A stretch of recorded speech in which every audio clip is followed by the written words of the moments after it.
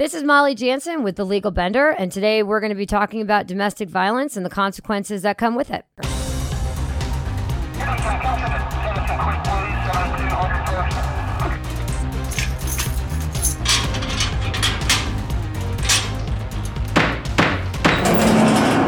This is Molly Jansen, and welcome to The Legal Bender. Today I have Tom Nellessen, who is of counsel with my firm, and we today have decided that because the football season is upon us, and because we see a huge increase over the football season of domestic violence cases, not only misdemeanor and felonies, that we thought we would take this opportunity to educate all of you of what that really looks like, what qualifies as domestic violence, what happens to you if you're arrested, what it looks like when you appear in front of court, and sort of how the court processes you in those set of circumstances, plus all the collateral damage such as restraining orders and losing your kids and being forced out of perhaps your job and or your living situation. So that's, I think, in my mind, something that's coming up on the forefront. So we figured we're going to do some preemptive strike here and educate you guys so that we can make sure that we're doing everything we can to protect you in the future. So welcome, Tom. Hello. That's a very, very good entrance into this podcast. Obviously,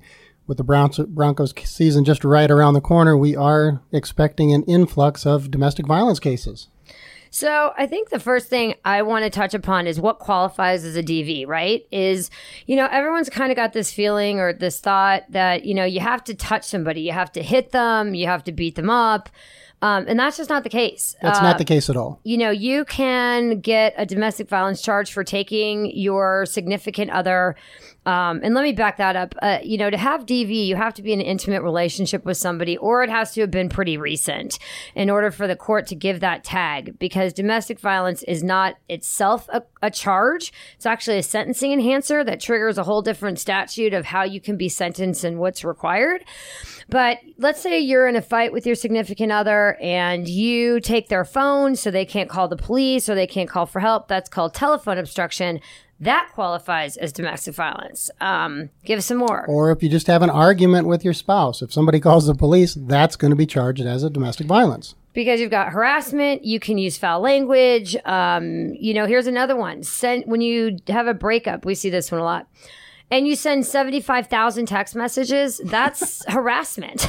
When you say things that are really outside scope using horrible language, or sending things to, say, their bosses or their friends, or posting things on social media, not just once, but more than that, over and over, that is harassment. That's DV. Stalking is DV. All of those kinds of things, plus obviously third-degree assault, second-degree assault, touching your partner, shoving, striking, kicking.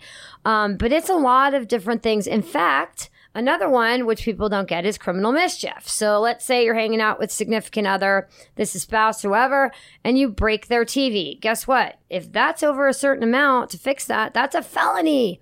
So you guys need to be mindful of that. Taking someone's car keys in a fight, that's false imprisonment. Those kinds of things. So be really mindful. And, I don't know about you, Tom, but I know some factors that play into DV, and not just somebody who has a history of domestic violence, but what about, drugs? That always seems to kick in. Alcohol. Yep. And Tom, you can talk about this. And, once the cops are called and you're in this situation, what happens? You will be arrested, even though the statutes don't necessarily require an arrest. The police officers are going to come into your house and they're going to say, somebody called, we have to arrest somebody. And they don't have to, but in their mind, they do. So you end up with a situation that if they don't arrest somebody and something else happens, then they're looking at a significant liability issue. So rather than taking the way out that they used to when they turn around and they just take you to a hotel and tell you to sleep it off, they don't do that anymore. The hotel you're going to is the Gray Bars Motel. They're at the county jail. Yep, into the penalty box you go. And here's the bad thing with that is you can't call somebody to bond you out. you have to wait because of the fast track system, which we'll talk about. You have to see a judge in order for a judge to set a bond at the recommendation of not only an evaluation when you get into jail, but also with the district attorney. And they're going to be looking at criminal history. They're going to be looking at all sorts of different factors, flight risk, all of that to determine what your bond is going to be. Anything from a PR bond, which is personal recognizance, where you don't need a bondsman, you don't need to pay money, to up to thousands, hundreds of thousands of dollars, depending. And you can't get out of jail until you see that judge. And if you get arrested on a Friday or Thursday, you may not see a judge till Monday. And now your job is at stake. And, here's the other problem is that once you're in this situation, right, you're going to have a mandatory protection order put in place that that may not allow you to go to work because you work together. It may not, and that includes lawyers and doctors, and you don't get to violate restraining orders because of the industry in which you work in, although I know someone who got an exception, and that was ridiculous. But that all being said, and in the legal field, but that all being said, you could lose your job, and you also may own the house that you live with your partner in, and you may pay for that house, and you may be kicked out of the house that you own even before you got into that relationship, and they get to live there for free, because you're required to take on those expenses. And that's a huge problem. And now you have to find somewhere else to live. And now you have to get a lawyer to get through all of that. But here's what you don't want to do. And Tom, what is that when you get arrested? You do not want to enter a guilty plea. Generally, what they'll do is they'll take you into the court Monday morning. They will turn around and the DA will talk to you and you'll ask, I want to get out of jail. And they'll say, if you plead guilty, you will get out of jail. We will get you a PR bond. It's not their call.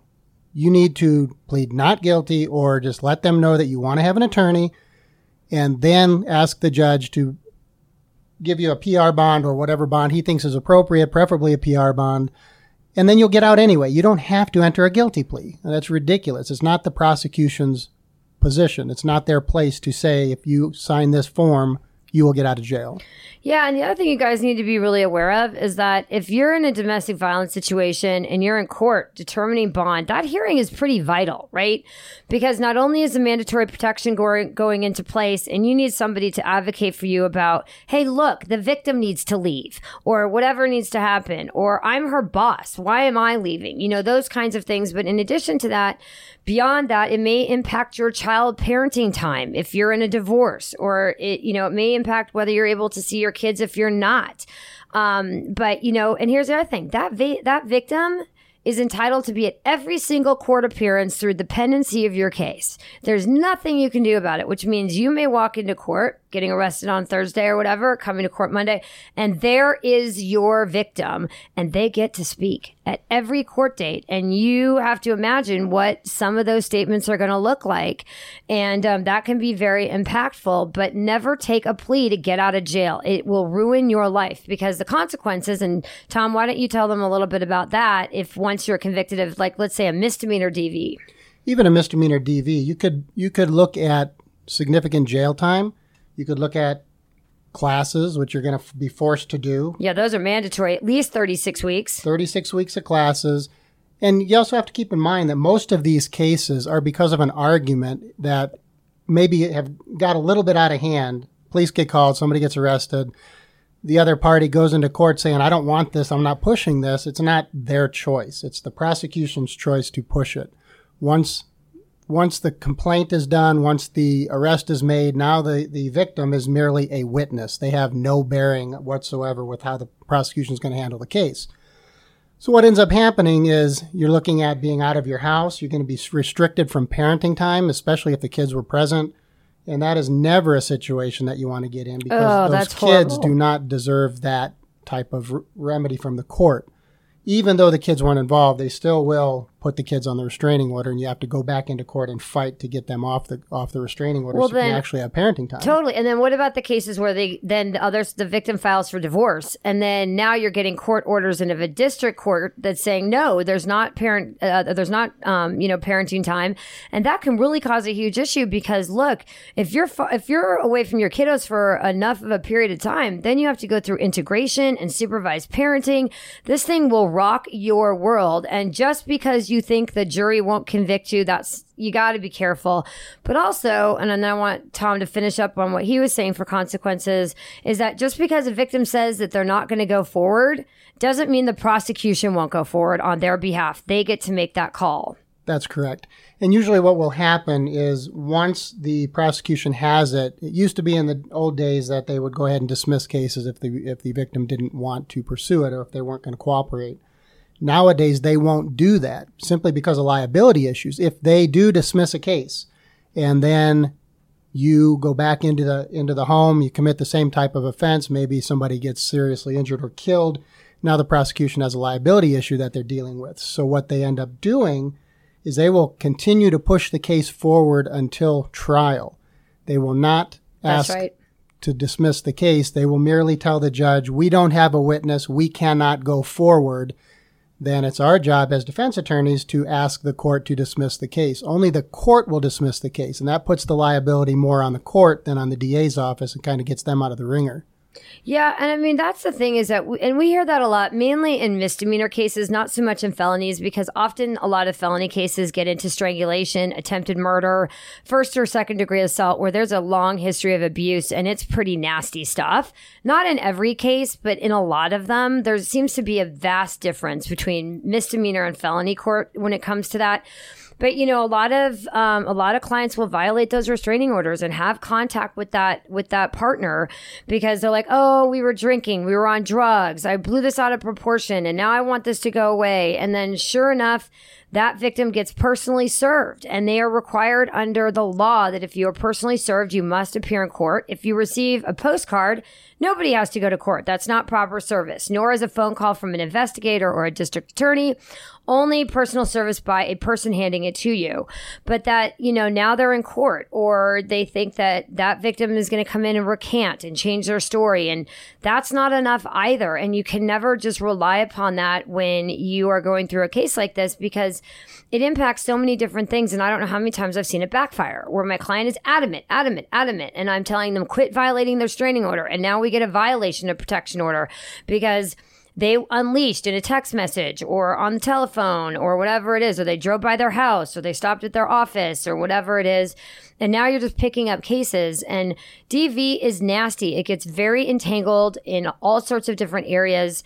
And, you know, it's difficult for attorneys to navigate all of this when such a mess is presented, which is why you need attorneys that know what they're doing and who have been licensed for a very long period of time and have done hundreds of trials. So that's what we do here at my firm is, you know, we have 3 amazing attorneys with, Tom has 29 years of experience. I've got almost 17. Chris Hauser has almost 19.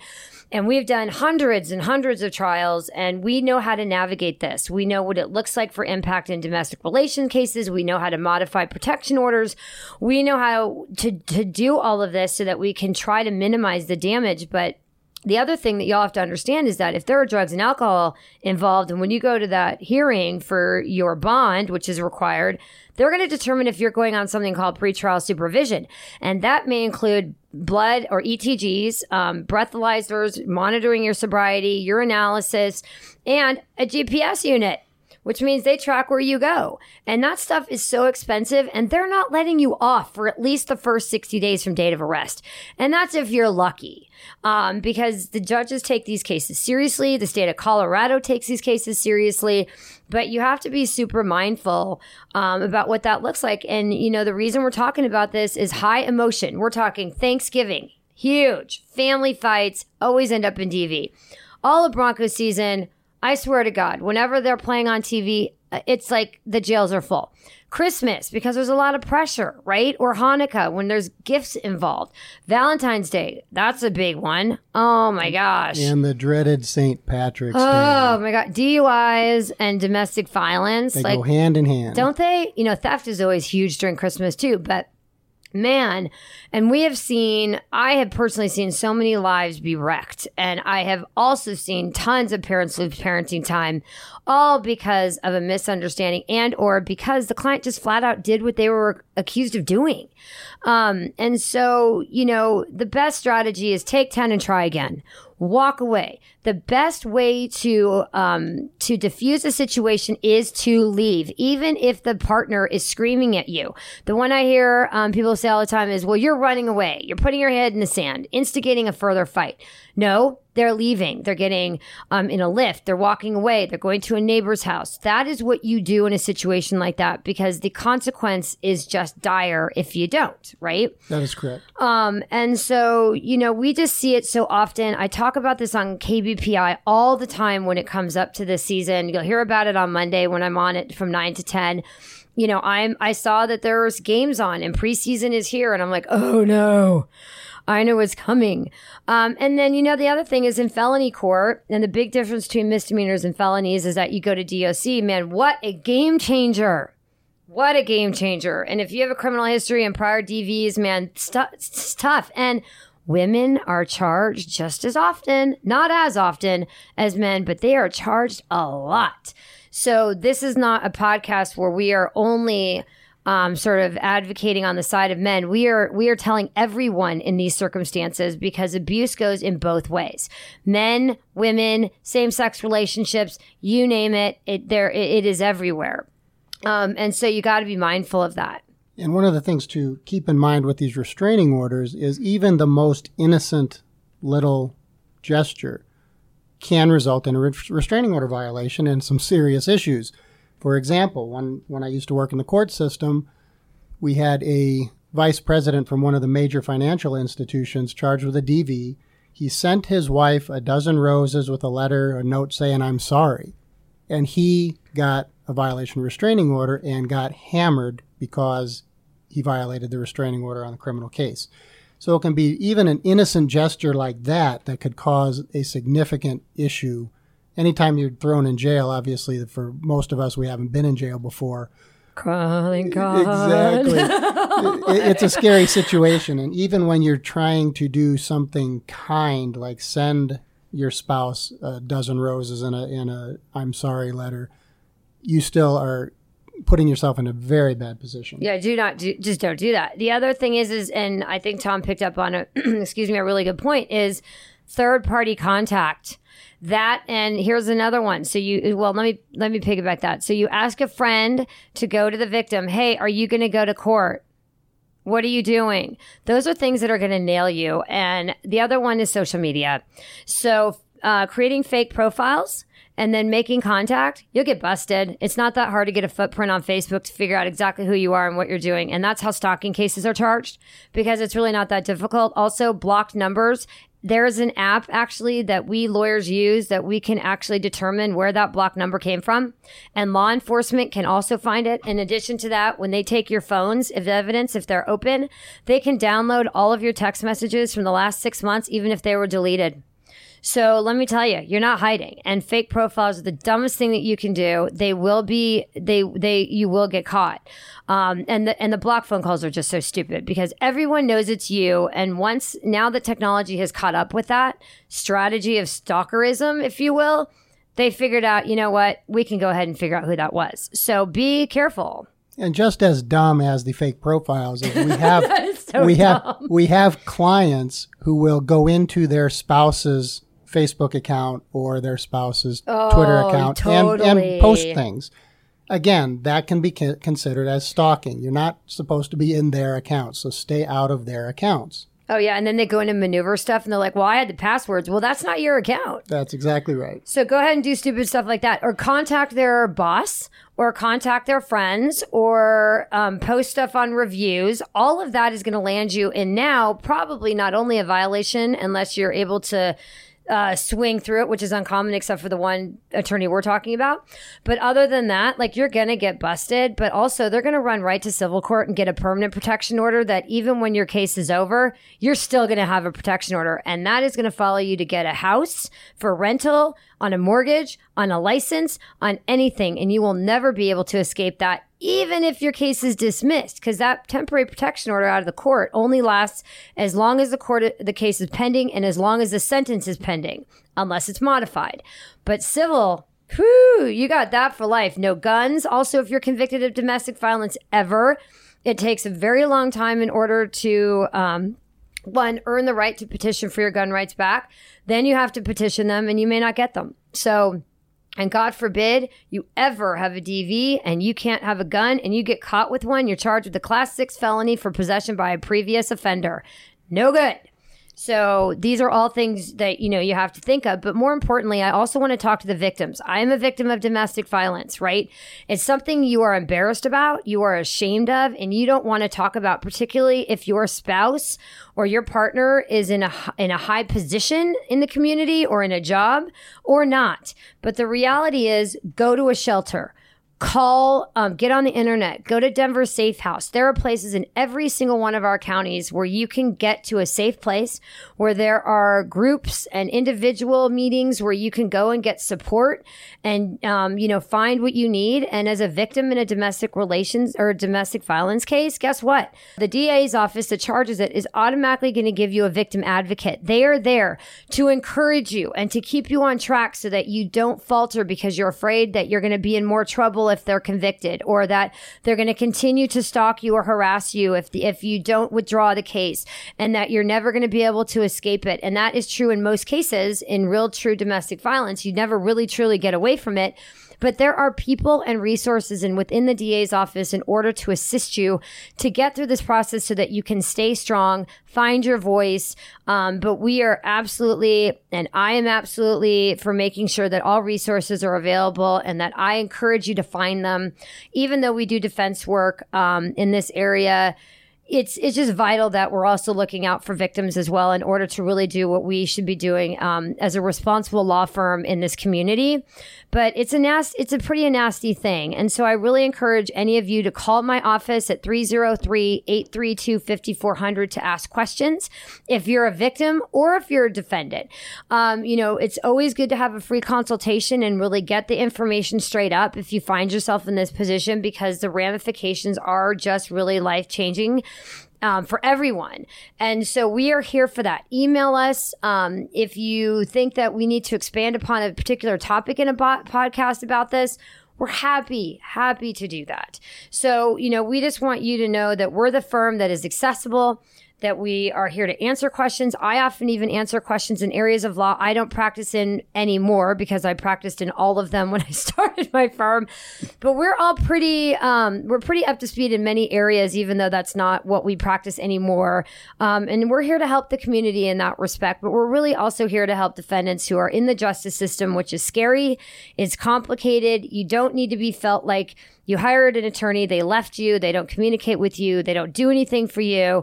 That is not what we do here. We meet with our clients all the time. We constantly are making sure we're in the loop, that you know what's going on. And we really pride ourselves on that here. And but these cases are pretty serious. And one of the main issues that we see are, you want to make sure that if there's a resource out there that you can use, that you do actually use that. Even if it's to ensure that you don't get in the same position another time. Exactly. You'll be able to see the red flags go up when you're in a relationship and you see something going awry. You'll know when you should act, when you should call, when you should walk away. You'll be able to pick those things up. Those resources are extremely important. You definitely want to at least have those in your pocket. I agree.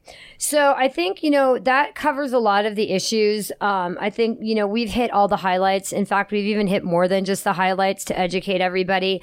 But, certainly, we're doing these podcasts regularly. We're posting them on Mondays.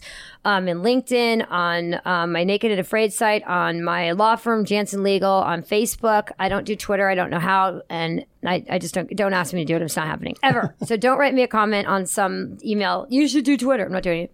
I sent you a tweet. I'm like, I'll laugh. I don't even have the app. So if you've got a topic that you really want to hear more about, also let us know. Feel free to call us 303-832-5400. We are so super accessible. We even take messages over the weekend, and often we will even return those messages given the circumstances. We tend to try not to do that because we do have a life. I know that's shocking. But if you're in a really dire situation and you've just been arrested, we're happy to, we get those messages and we'll dive in if necessary. Otherwise, we'll get to you Monday. But please feel that this is an interactive podcast, that we are here. If you have questions, you can also go on to KBPI and call them on Monday mornings from 9 to 10 a.m. I am there to answer all sorts of different questions, but we encourage podcast topics. We look at what's going on right now in our community, what's going on nationwide, but also getting down and dirty into what the real process of some of these charges look like. And, we've hit DUI. You can certainly pick that back up again, but DV, we'll talk about theft. We'll talk about drugs. We're going to talk about all of it over the course of these so that everyone really gets it. We're going to talk about your right to remain silent and what that really means and when it is invoked and when that needs to happen and all that good stuff. So, as always, don't drink and drive, make good choices, take 10 and walk away. And we're going to be back in just a few minutes because we do have some questions via email from last week. So sit tight. You are listening to a doapodcast.com production. Do you want to do a podcast? Doapodcast.com. We come to your location, set up our equipment, and we make a podcast for you from start to finish. Doapodcast.com. So, Tom, we actually got a ton of questions. Some were a little bit outside scopes, but I'll answer those maybe next week. But here's the one I've got. What's the difference between jail and prison? I think this is really good. So hit it. That's an interesting one. The jail obviously comes from misdemeanor cases. You might get jail as a result of a probation on a felony. Very minimal jail can be as a condition of probation on a felony. If you don't have a felony conviction or a misdemeanor conviction, then you're not going to be worrying about jail, obviously. So just stay away from the criminal justice system. Yeah, let's go with that. Don't commit crimes. If you commit a felony and you get sentenced, you can get sentenced to a number of different things: ComCore, jail, probation. If you get sentenced in a felony case to prison, they're going to say you're going to go to prison. It can be for, depending on your case, for 6 months all the way up to life. So you're looking at what they call the big house, and you're looking at a number of offenders who are very violent in jail, in prison. In jail, it's a little more lax simply because you don't have the amount of serious criminals in there. Mm-hmm. The conditions are completely different. You could have 23-hour lockdown in the maximum security prisons. Obviously, that's not fun. Obviously, you can get isolation in jail, but that's because of some idiotic thing you probably done while you were there. But the prison system is much more significant and much more horrendous than the county jail system. Well, and I think also, and just to sort of piggyback that, if you're in a misdemeanor, you don't go to prison. Correct. It's just that simple. You go to county jail, and it is what it is. And if you get a felony conviction and you end up with a prison sentence, you go to prison, not county jail, unless you get a deal that allows for that. But when you go to prison, you can go anywhere. You don't have to stay in the state of Colorado. We have tons of people from other states who are horrendous offenders that are in our jails down in Sterling and other prisons. And so there's a huge difference. And if you have a long criminal history, prison can be very viable for you.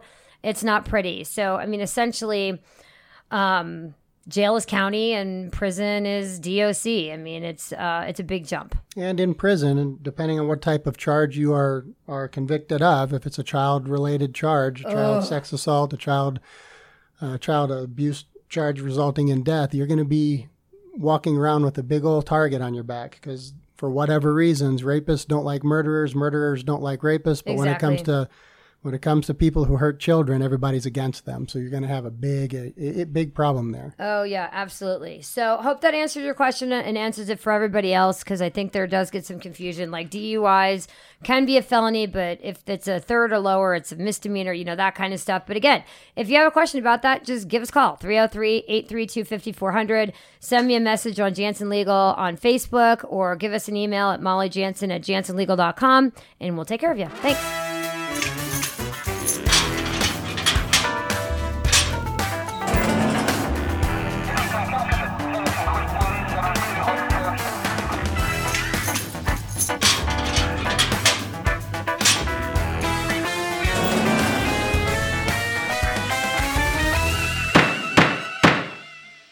This has been a Do a Podcast production. Want to do a podcast? Doapodcast.com.